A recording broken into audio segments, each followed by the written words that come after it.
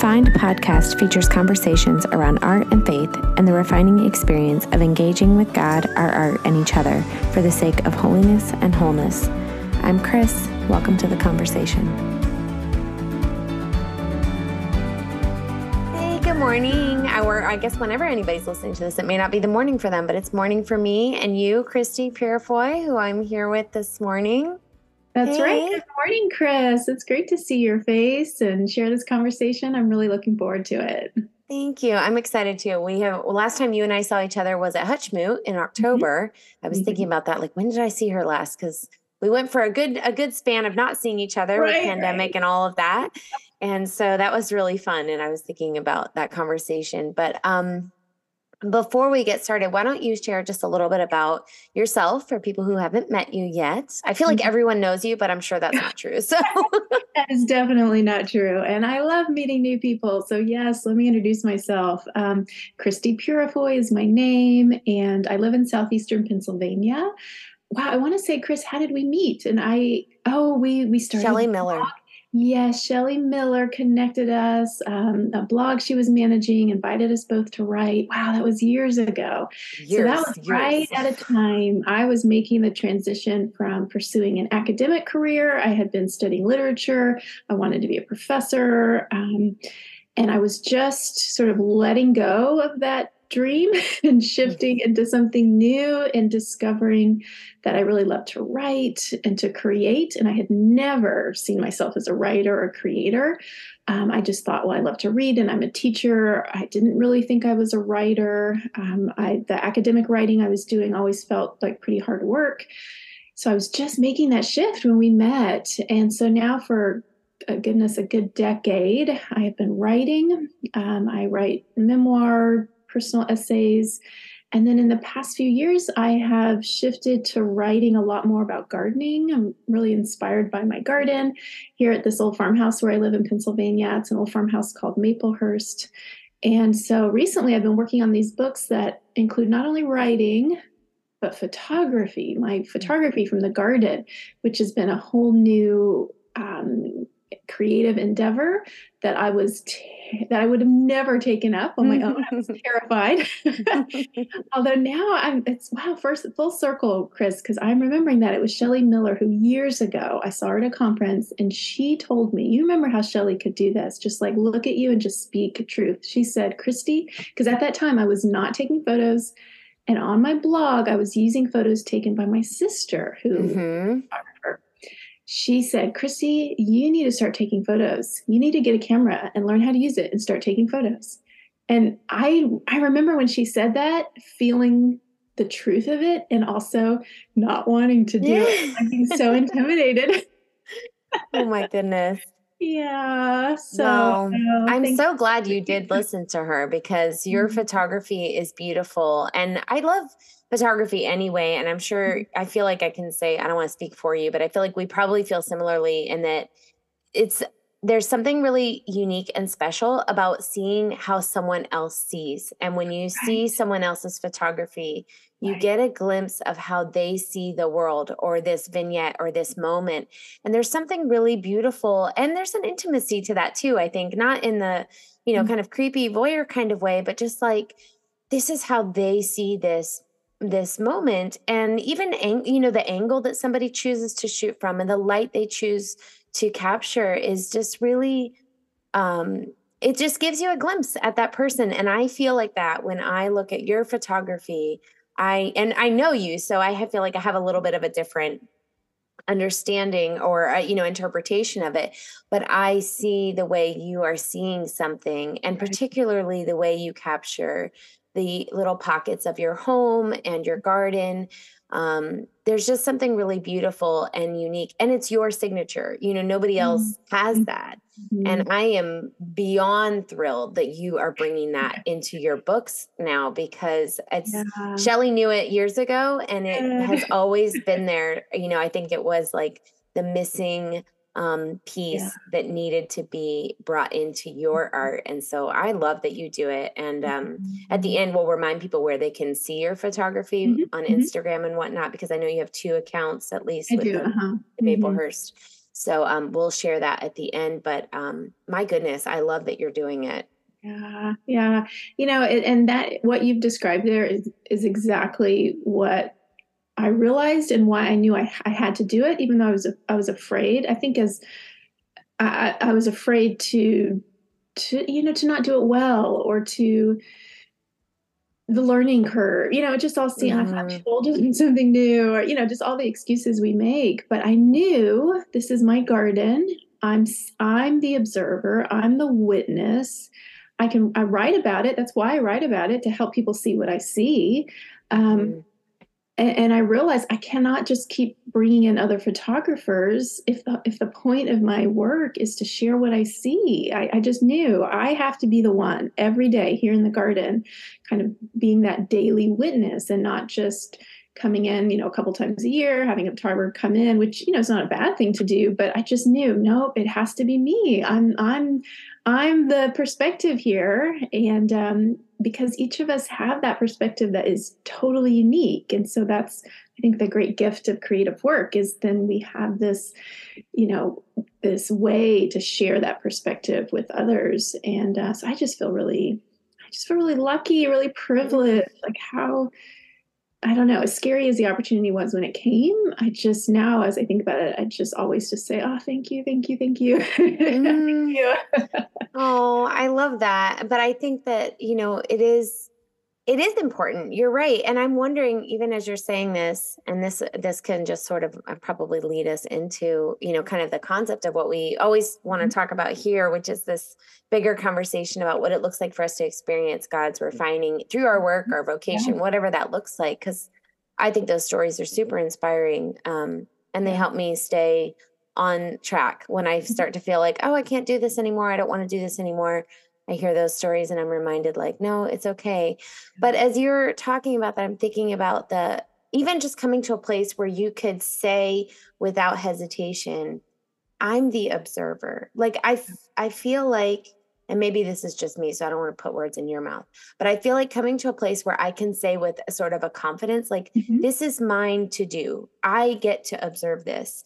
And it doesn't feel like I'm being proud, or like, you know what I'm saying? Was that easy to come Yeah, to? no, that was a long process as well. It took time with the writing.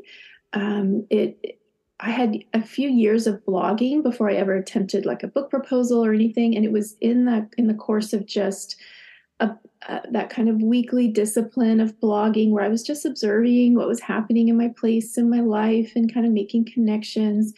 It took years of that before I realized I'm offering something. I am a person in a place who's seeing certain things and making certain connections, and it is my job, and it is a privilege to then share that. So, it took people responding, saying, thank you for putting that into words. I have felt that too, but I didn't have the words. And, so it started with the writing, with people, acknowledging that I was able at times to give them words they needed. And so I kind of realized that, if I am faithful to my place and my reflections, and I shape it in a way so that people are able to receive it, which is the art part. Like, it's not just blah. It's not just, Hmm. stuff in my head pouring out. It's not. It's shaped. It's crafted. There's time taken. If I'm willing to do that, it can really be a gift to other people. So it took years for me to realize, oh, I have something to offer in words. The things that I'm noticing, and then the thoughts that's leading me to, that is worth sharing. So I'd already kind of walked through that process with the writing of realizing, yeah, it's not a pride thing. It's not because I've never been I've never thought of myself as like a super ambitious person. So it wasn't even like an ambition, or I always wanted to be a writer. I had not wanted to be a writer. But yeah, so I'd gone through that process with writing. And so then it was a similar process with the photography, but I think it didn't take as long because I was already sort of formed in that way. But it took a little time. So yeah, you're exactly right to own it in a way that I think maybe this leads us into the question about refining, because ultimately it's a becoming, it's a realizing who I am, who I was made to be, and gifts I was particularly given, and how to use them. That's a becoming that is precious, that is what God wants for us, not a striving, not a reaching for things outside of myself, but it's a much more of a yeah, I just picture like almost like a sculpture, chunks of me falling off so that the real me is now revealed, and the real Oh, I me love that. writes and notices beauty and pays attention to the light and things like that. Yeah. So yeah, so it I think absolutely connects with this larger question of how our vocation, our creative work refines. I love that image. Well, I love refining as a becoming, because I think that refining, when you think about that word, it can seem harsh, and Yeah. it is a process, and it is Yeah. not always an easy or fun process. But I Right. love the idea of thinking of it in terms of a becoming, because I feel Yeah. like that is maybe it sounds, I use this word all the time. People are probably so sick of it, but I always say invitation. That to me is the invitation of the refining experience, is this idea that yes, things are being, taken away, potentially stripped away. But like you said, I love the image of a sculpture being Mhm. sculpted is like, Mhm. yeah, because something else is being brought forward. And there's no way to do that without taking some things that maybe are no longer necessary. Maybe they were at one point, but they're Mhm. not now, and they need to go. And creatively, I think that process can be both exhilarating and terrifying.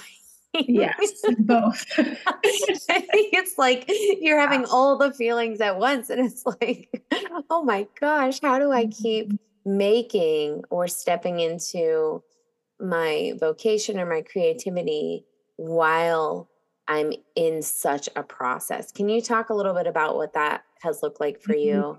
Right, because that is so risky, right? Yes. And I think probably many people and maybe many artists in particular, I don't know, or I'll say this. So I'm someone who loves beauty, right? I love beauty. I'm nourished by beauty. Beauty is like a language of God, and it's how God reveals himself to us. Beauty is so precious to me. So now if I'm going to create, I want to participate in the beauty. I want to create beauty. So that means I don't want to share things that are imperfect or flawed or fall short. And so that has been a huge hurdle for me to recognize that I that is not that is pride. That's my pride Mm, saying, I will not share unless I know it's the best. It's the most beautiful. It is so perfect. Pride is saying, I won't do it unless I can do it that way. Humility, and this has been a huge refining for me through not only writing and creating, but then sharing the work publicly. mm. Which for me has been like publishing a book, or but it can look like different things.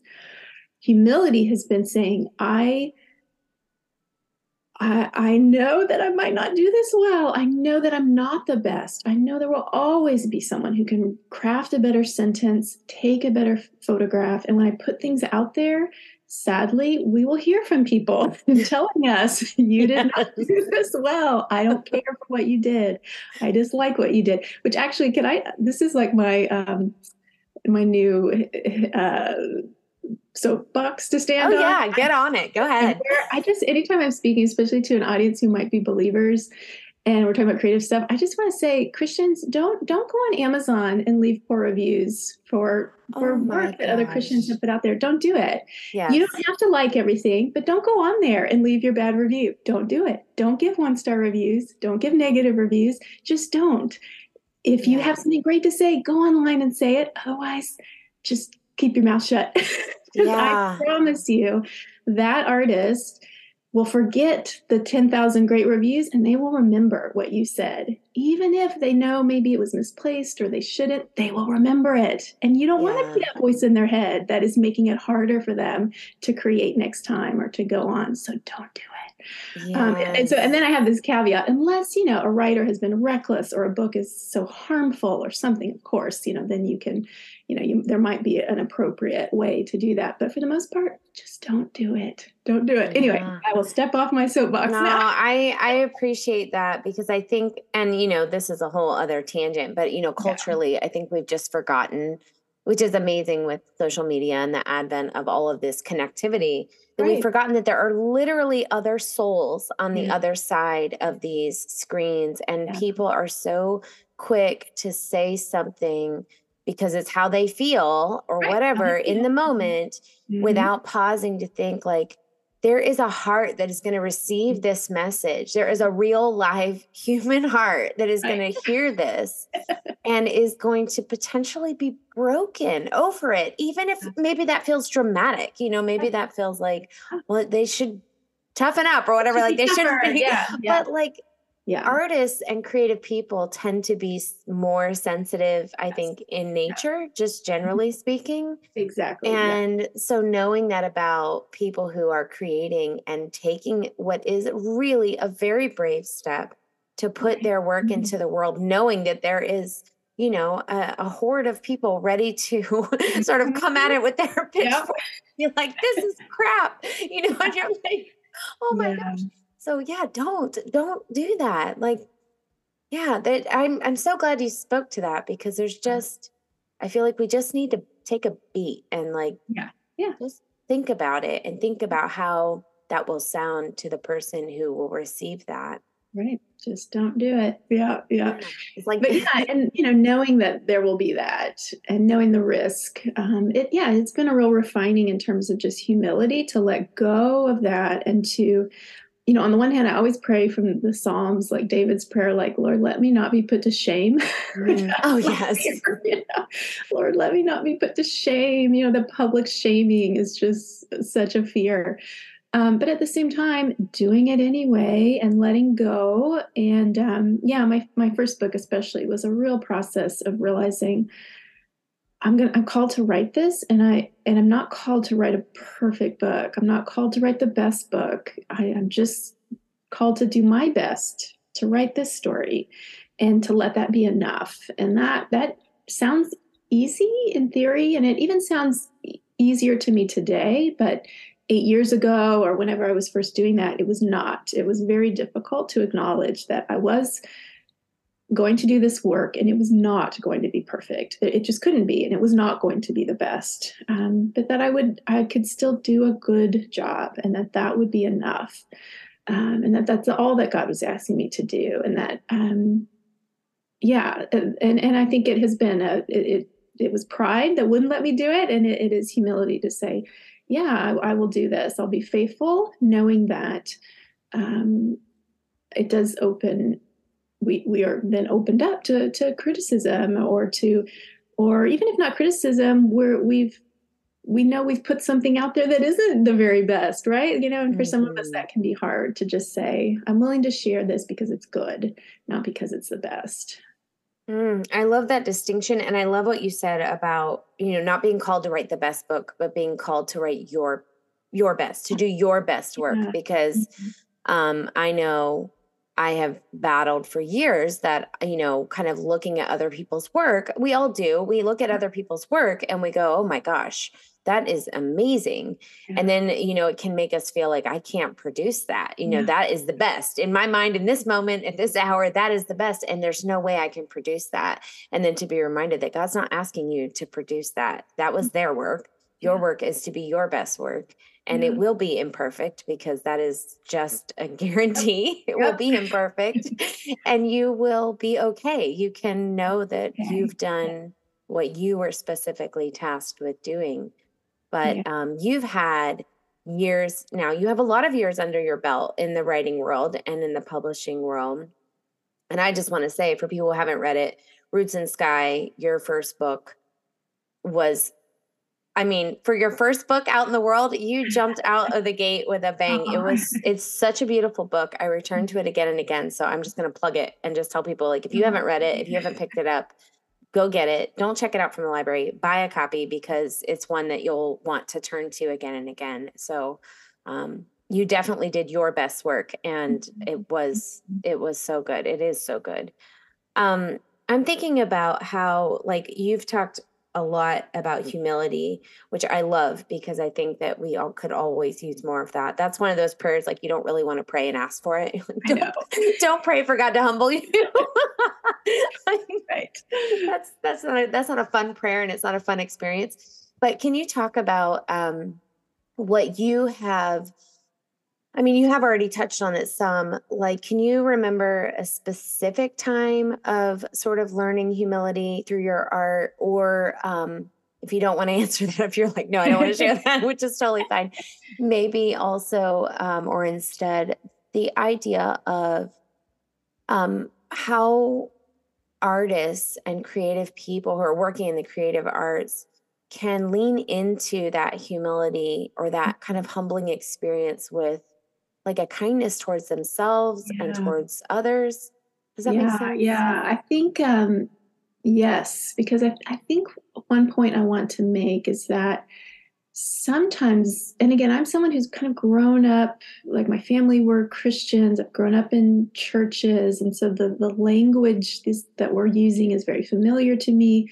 But the downside of that is that it can accrue certain feelings, certain baggage with it that may not actually reflect reality. So, for instance, Mm. we're talking about refining, which always for me had that harsher, like Yeah.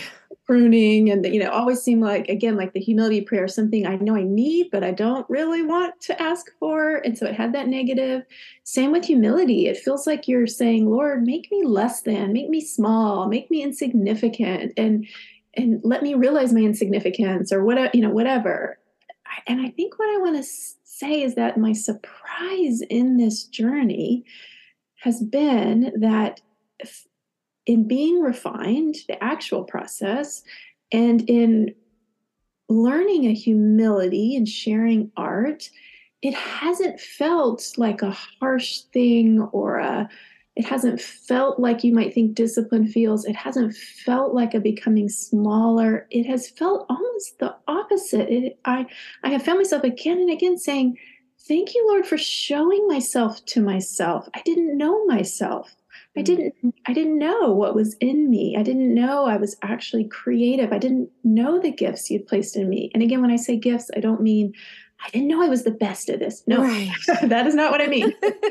I just didn't know I was made to write or to notice or to garden or to take photos. I didn't know that you had made me in that way. So you've shown myself to myself and you've changed me so that now seeing myself, I'm able to see more that is good, that delights, right? Because so rather than being this harsh process of refining, yes, it can feel harsh, but the result is that we become a person that we it's better to live with, it's better to be. Mm, mm-hmm. And we can see parts of ourselves that are now pleasing to see, and that, I guess I wish I'd understood, is so exciting and such a gift, and makes me now more likely to want to like dive into refinement, because I realize, yes, I want to, again, to go back to the beauty thing, somebody who loves beauty, who doesn't want to be more beautiful? I want Right. to be more beautiful. And the irony is that as we age, and now I'm in my mid 40s, like I can see all the ways that physically I'm not getting more beautiful.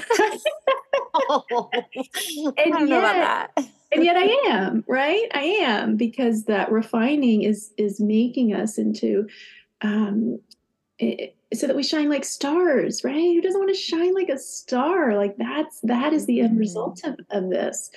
And so I think the surprise has been that refining, we don't just have to tell ourselves it's a gift, we can actually experience it as a gift. And the same with humility, rather than this sort of depressing idea of becoming less and small and ordinary, because who wants to be ordinary, right? Never, not an Right. artist, like not a creator. You don't want to be ordinary, you want to be special. You want to Yes. be beautiful and unique. But through humility, to find like great joys. So in my pride, I was cut off from joyful activities like photography, and maybe even gardening, because you don't want to do things that maybe you can't do super well, or you don't want to enter into a learning process because now you're going to be an amateur and you're not going to know what you're doing and you're going to make mistakes, and that's so Mm. humbling. And so in pride, I'm cut off now from other people. I'm not willing to share as vulnerably. I'm cut off from the world. I'm cut off from opportunities for play and joy creatively. But when we're humble, which is the other metaphor, is like when we're like kids, we all, it's cliche to say like kids are always coloring and drawing and playing, like they're able to do that. They have this freedom. And I think Mm. if we grow in humility, then that's what we receive, like this freedom to play and enjoy and just be present, and that is so great. So again, it's just been the surprise of realizing, oh my gosh, what God says in scripture is true. Like his plans for us are good, and Mm. he has just like treasure for us. And yet sometimes in our religious language, we let it accrue a sense of like, ooh, I don't want that. That doesn't sound fun. And then to realize on the other side of it, yes, well, life is still, full of sorrow and full of hard things. Absolutely. God really is calling us deeper into things that do bring joy. And, Mm. and I have experienced that in this creative life. It isn't the life I set out to lead, but man, every day I just say thank you for it, even though it comes with deadlines and hard work. And again, not Right. every aspect of it is going to feel so great, but the big picture is just a gift. Mm. So I don't know, I hope that encourages somebody. Well, it encourages me. I love that because I'm thinking about, as you're saying that, you you put humility in the realm of, I think, I don't, this is how I'm hearing it, is this idea that humility becomes an invitation to take risks and to play Yeah, and to be creative, yeah. whereas pride really cuts us off from the opportunities that are out there. I think they're always out there. The opportunities are there. But like you Mhm. said, if you're so concerned about, sort of this self-protecting mode that comes with pride, Yeah. I think, is where, we're more in a mode of protection. You can't let yourself play and you can't take the risks that are included in play. I mean, there's risk, right? When I think about like kids climbing trees, they're playing, but Yes. there's a risk. Like they could fall, they could break a bone, Yeah. like Yeah. it could go sideways real quickly. But do Absolutely. you do you not play because of the risks, or do you come to the place where you can say, I can take the risk. I can embrace that because I know that the potential of what is involved in taking the risk, or even on the other side of taking the risk, is worth the humility to risk um falling in public. Like I think Yeah. about, like, It's falling in public. Yes. falling in public, like literally one of my deepest, like, this is so, Yes. my personal fears is like public humiliation, which I think is probably true for a good number of us. Like, who wants to be publicly Absolutely. humiliated? Like, that's, we're not signing up for that. Yeah. But if you are going to embrace the concept of humility and put yourself at risk of that kind of thing, of like tripping, Mhm. getting on the stage, or, slipping on the ice on the way into the grocery store and wiping out in front of the entire parking lot, like, I'm okay. It's so awkward and you feel so clumsy.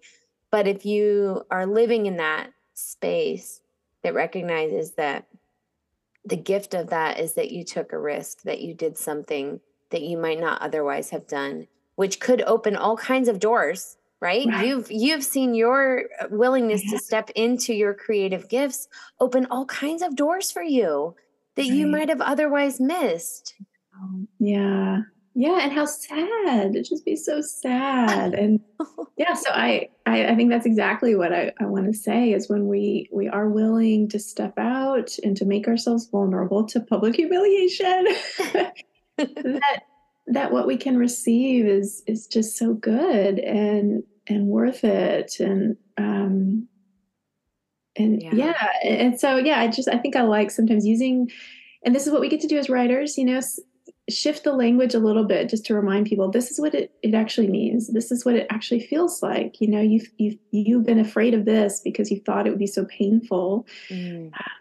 When there's also this possibility that it might be the path to life and joy. And it's like we can know that in our head, but it's until we experience it or hear about it from other people, it's just easy to forget. So Hmm. I just feel so grateful. Yeah, I love that. I think one of the things that's come up a couple times in other conversations we've had on the podcast so far is the idea of God's kindness in the Yeah. midst of that is that, like Yes. you were saying, how you're reflected back to yourself and see things about yourself. But God, it's not like a funhouse mirror reflection. God is not cruel in that. I feel like there's a kindness there that is beyond description. Like it's really hard to put into words what that actually feels like when you're in that moment, because I think our expectation is that it would be harsh, or that Yeah. it would be brutal, or, that it would be like sort of a painful stripping. And there is sometimes pain, because it's hard for us to let go of things that are scared, that we're scared of letting go of or whatever. So I don't want to act like it doesn't ever hurt. It does sting sometimes. But at the same time, there's this gentleness that God has with us that is otherworldly. And Yeah. I feel like in listening to you, I feel like you have definitely tasted that. Yes, I think before you said it, I wanted to say that word gentleness. So kindness, Mm, gentleness, those are absolutely the words. And then I think what that does is it makes it easier over time. So the things that might be so hard in the beginning do become easier because there's this trust. So it is yes. easier now for me to put myself out there, for me to get up on a stage or to share a new book. Not easy, maybe, and there are still moments. I've even felt it recently, but like where the thoughts attack you, but you can kind of recognize it like, oh, yep, that's that old narrative. I'm going to shut that down. That's a familiar old voice. That needs to go Mhm. away. And so it does become, even if those voices are always there, the familiar doubts, it does become easier because there's this history of stepping out and realizing that God didn't let you fall. God didn't let you fall flat on your face. And that Yeah. even when there was some stumbling, he always caught you. Like yeah, and it just builds trust. Just like Mm. it would with a, person to person relationship, it builds trust, which makes it easier. And, so I'm often finding myself, the fears will come up and I'll say, but there's no guarantees, right? Like this time might be the real public humiliation. This time might be the real failure. But I just have to choose again and again to not listen to that Mm. and to instead just choose to fall back on how it has been. And how it has been gentleness, has been kindness, has been provision from God. But it is a choice. It's just a choice to believe what my experience has shown, and to not moment by moment listen again to the fears that will keep popping up. They will keep speaking to us. They still speak to me, but to just be a little, to make that choice, and it gets easier each time to tune them out and to Yeah. keep going. That's so good. That is so good. I appreciate that. And I definitely like here. I second all of it, because that's been my experience too. And I think I always love, it took me a long time to come to appreciate the repetition of scripture, of just feeling like, oh Mhm. my gosh, again with this story, or again with this, like Yeah. that was a pride thing too.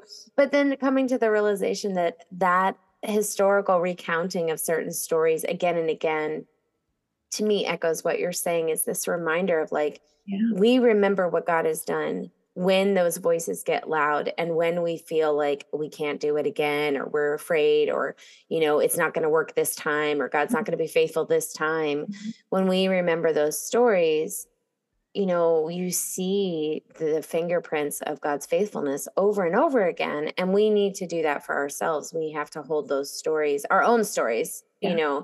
that where God has shown up and been faithful for us. And you're right, it does help you to step out and take Mhm. that Mhm. chance, because you can look back at the sort of the catalog of Yeah. life with God and go, okay, yeah, like every time, even if things haven't worked out perfectly, it doesn't Right. matter. Yeah. Mhm. That's not the measuring stick. It's just, was God present with you in Mhm. that season? Mhm. In Mhm. what ways was God present with you? And I love that you said a few minutes ago about being grateful, just the gratitude Mhm. of remembering that and using that gratitude as sort of a, I don't know the word I want to use, but sort of like it carries you into the next thing, to Mhm. remember, to greet all of those opportunities with a thankfulness, even if it might be a little hard, or it might not work out exactly as you envisioned, but there's still so much to be thankful for in the midst of it. And even opening yourself to being grateful, I think inspires creativity too, because Mhm. then you're like, you're just in a different posture, right? It's a heart posture. Yeah. Yeah, that's a good point. I hadn't actually quite thought of that. But if you are grateful, I think that is a good precursor to being able to play freely and create freely. Um, yeah, that it's really interesting that like a cultivating gratitude might actually be, a really important part of our just being disciplined to create. I think that's true. I don't know how you could create freely out of a heart full of Mhm, ingratitude. You know what I mhm, mean? right. Like Yeah, I feel like I don't yeah, I think know. those work. I don't know if that Yeah. works. Now that you just kind of put words to it, I'm like, oh, yeah, yeah. And it takes me back to, again, my early days of writing, and different things will inspire us. And so I think sometimes maybe when we talk about our inspiration, maybe what we're actually saying is these are the things I'm just so grateful for. Mm, And so for me, I think it's quite easy to pinpoint. My early writing, I was just so grateful to be in this new home, in this new place, and it was so beautiful and it was so different.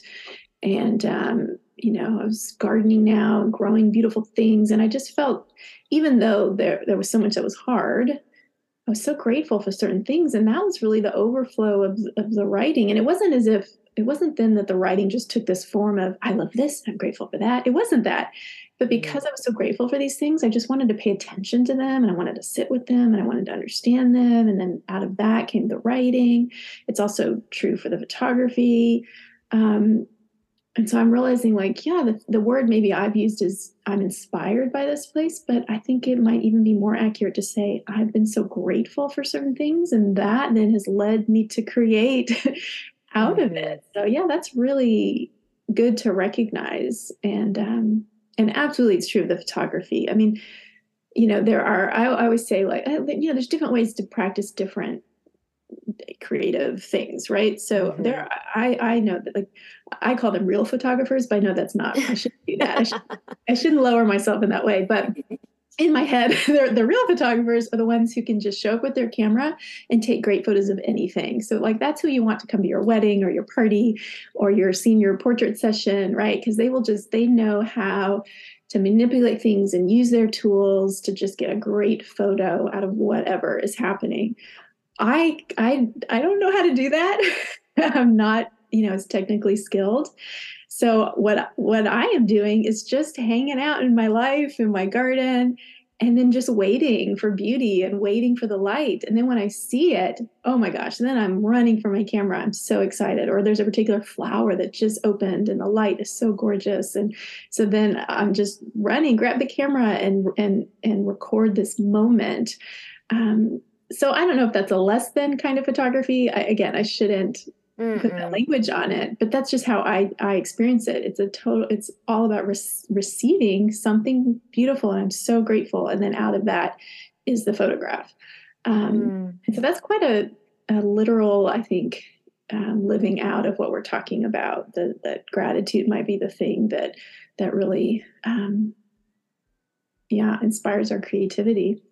I'm grateful to have realized that today. Thank you, Chris. Wow. No, I'm inspired by what you shared, that, that was what prompted that thought, because I think that the act of photography, or maybe I want to say specifically more the act of noticing beautiful things, Mhm, is its own form of gratitude, I think, mhm, mhm, because mhm. that's, I mean, at least for me, that's why I want to take the picture. Like I see something and I'm like, oh, it's so beautiful. And, I want to capture it. And that moment is like, it's like I'm saying, I'm grateful for this. I'm like, I see it. And I think that anytime we can acknowledge the beauty that is around us, it is a simple way of being grateful. Even if we're not saying, like, I'm grateful for this morning light coming through the window that I'm taking a picture of, it's that we're noticing and acknowledging it Yeah. instead of just walking past it and not Mhm. even seeing it. Yeah. And I think all kinds of art forms, I mean, that has to be true. I mean, even if you're a fiction writer, I just think that's coming out of, for many writers, I think, a gratitude for this world and the people who live in it and the stories they live and relationships and places. it's still, even if it's not memoir writing like I've done or photography, it's not maybe not even realist art. I can think of like friends of ours who are abstract painters, and you might think like, is that connection still there? But it is, that they're seeing, Mm. noticing things and observing things, and then creating something where, that connection between what they observed may not even be as clear to those of us who are seeing the art, but it's there. It is. So Yeah.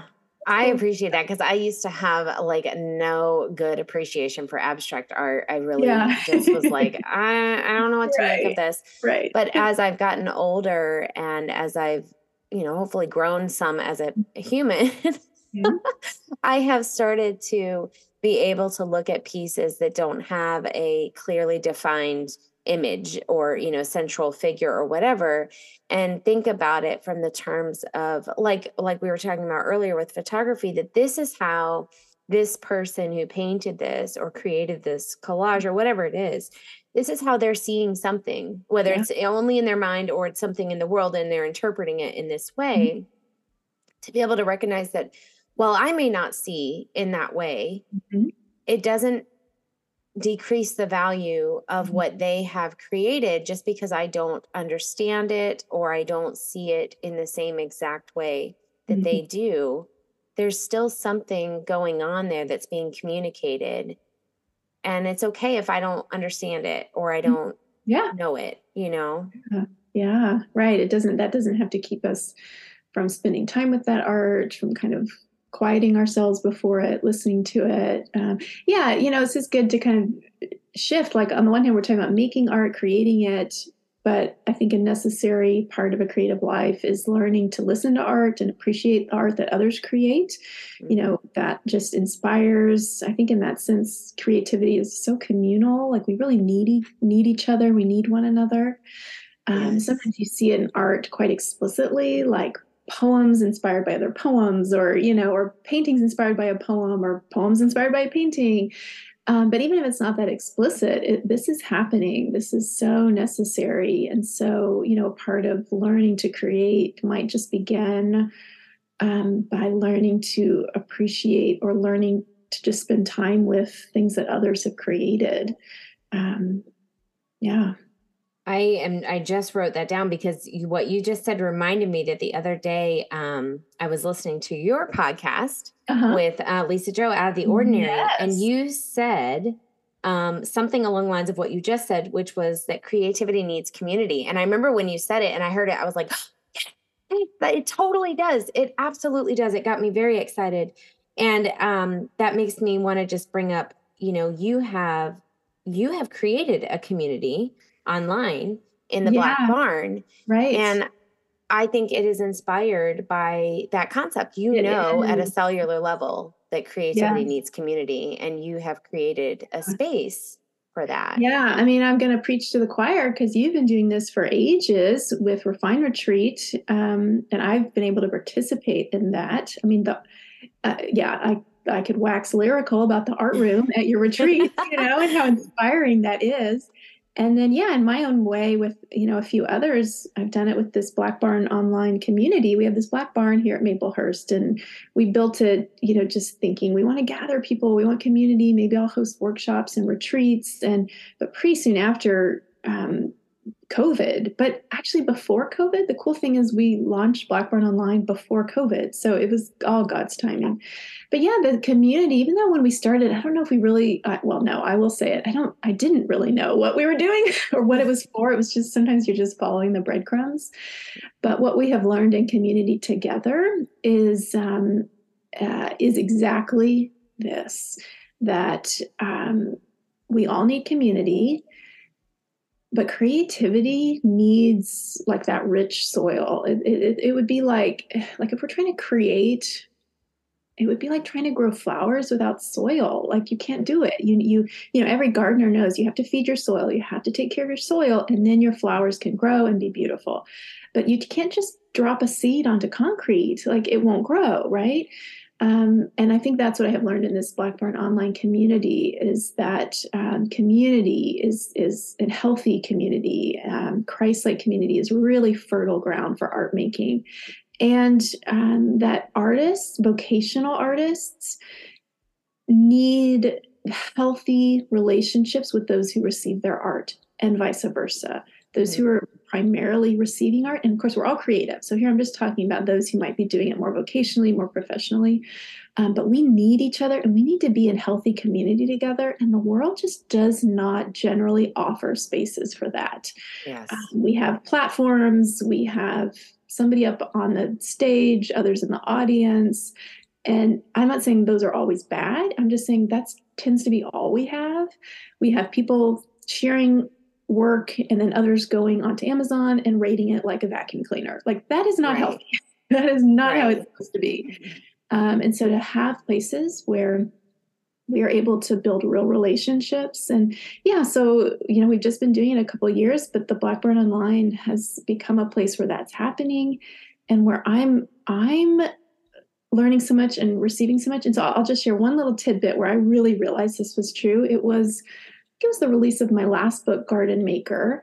And this, you share something, and I'm not even talking about a bad review, but I'm just talking about sometimes people respond, maybe on social media, in a way where you realize like they're not seeing it as a human created offering, just seeing it as a product. And I had a response that was just like, I don't know, they just kind of wanted me to tell them if the book was really for them and should they spend their money on it. And it kind of just left a bad taste in my mouth. And I immediately turned to my husband and I was trying to explain to him what was wrong with that. And it was so subtle that it was hard. And I just said, here's what it is. No one in the Blackburn Online would have ever said that to me.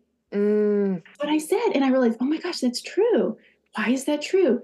Because we're in community, because they know I'm not a machine product maker. I'm just a human who is sharing something I made. And so they would have never responded that way. But I realized that's what was formed in community because we're in right relationship.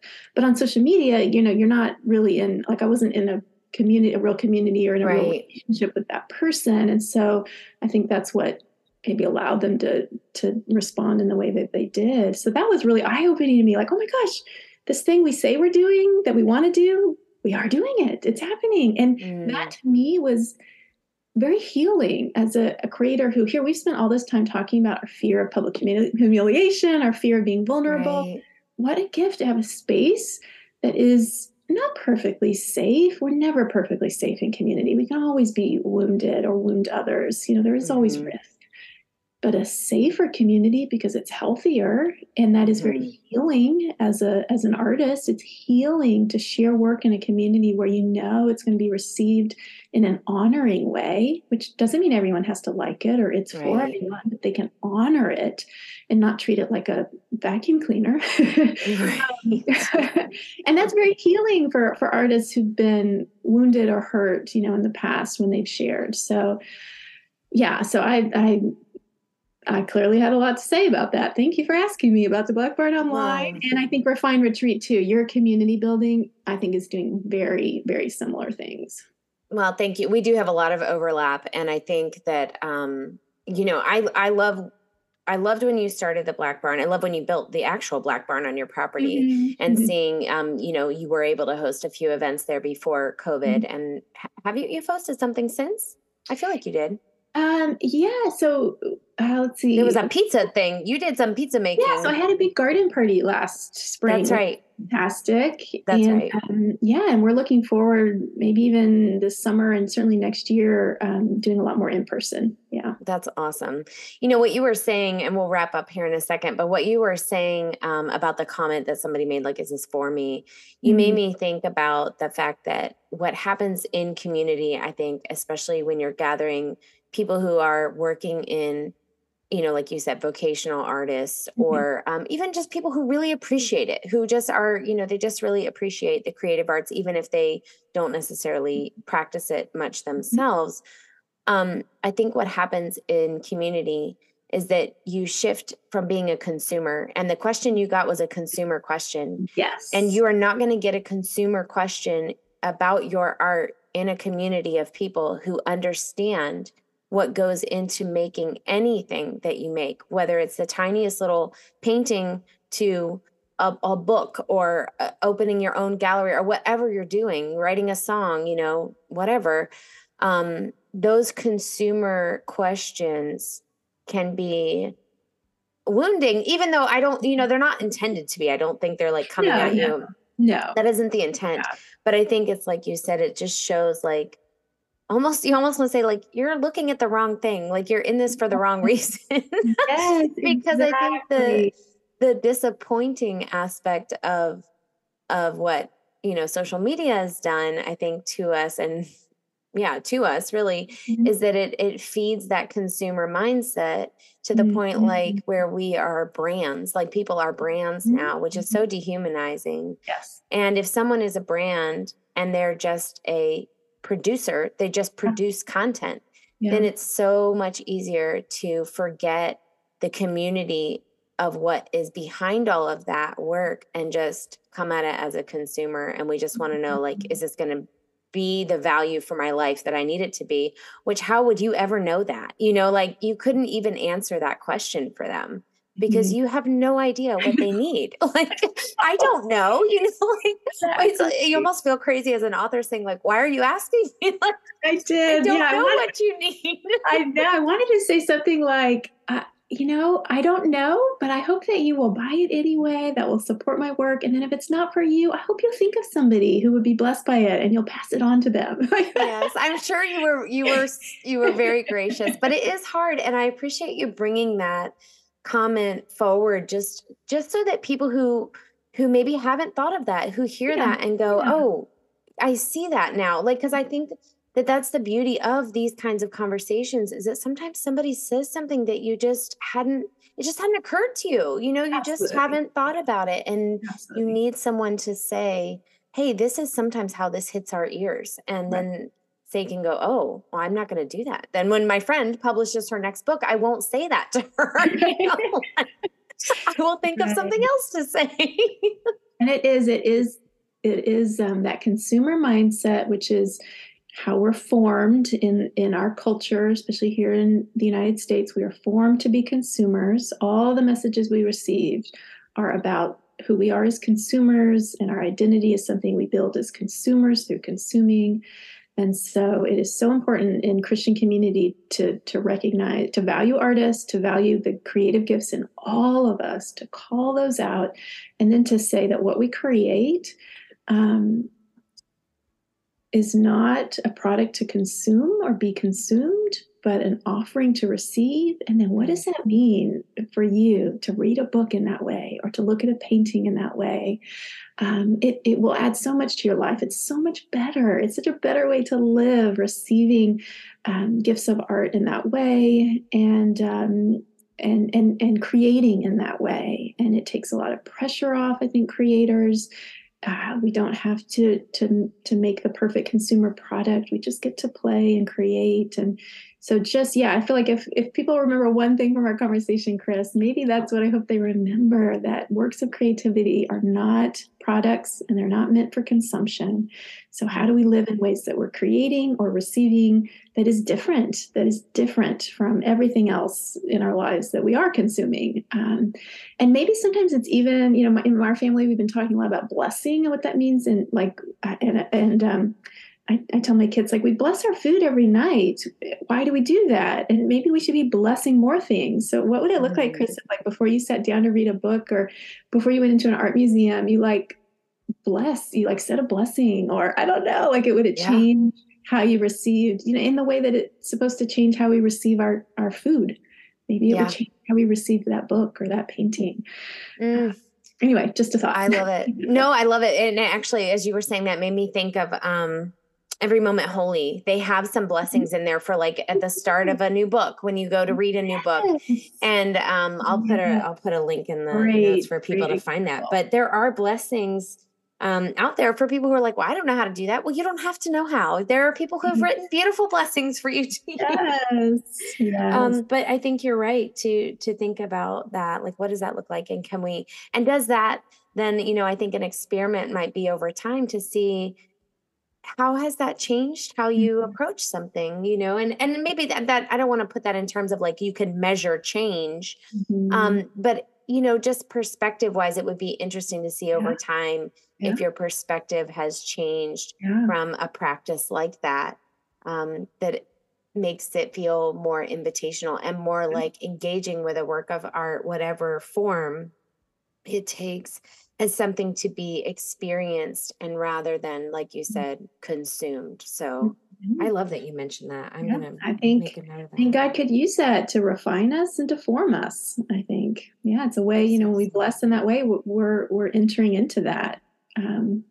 When we say, Lord, bless this for my body, right? But to say it for more than food, that might be a gentle way to pray the prayers that are hard to pray. It's hard to say, Lord, change me, refine me, but maybe a gentler way is to say, Lord, bless this book for my mind and heart, or Yes. Oh my goodness. I love it. I love it. I love the way you framed that. Thank you so much. This has been so fun. I feel like we could just go on and on and talk all day, but I know we both have lots of things probably we need to get done.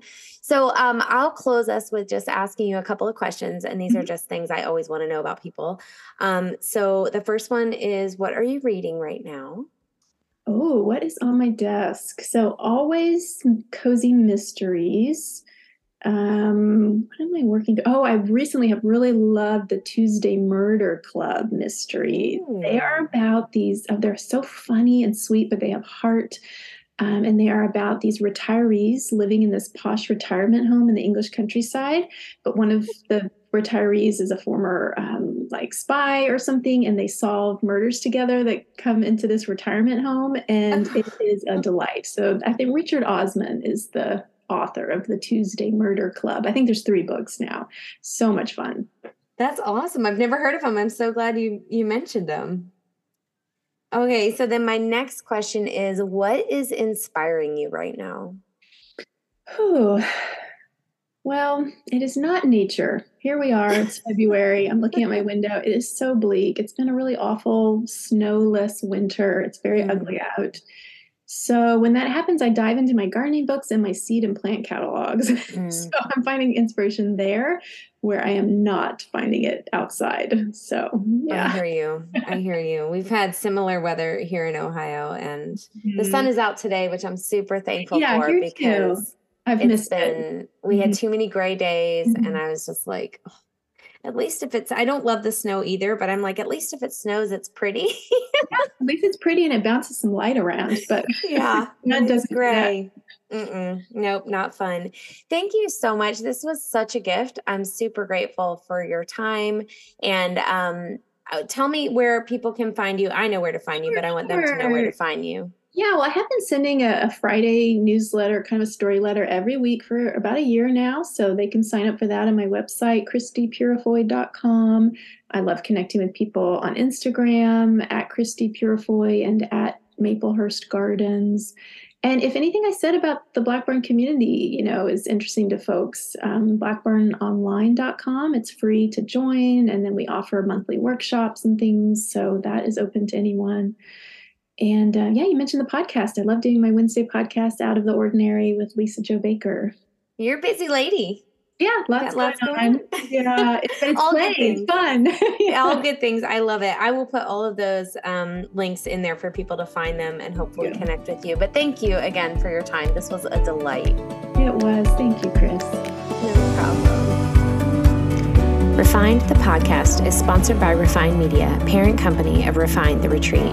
For inspiration and to learn more about what we do, what we make, and how to participate, connect with us at refineretreat.com or on Instagram at refineretreat. Thanks for listening.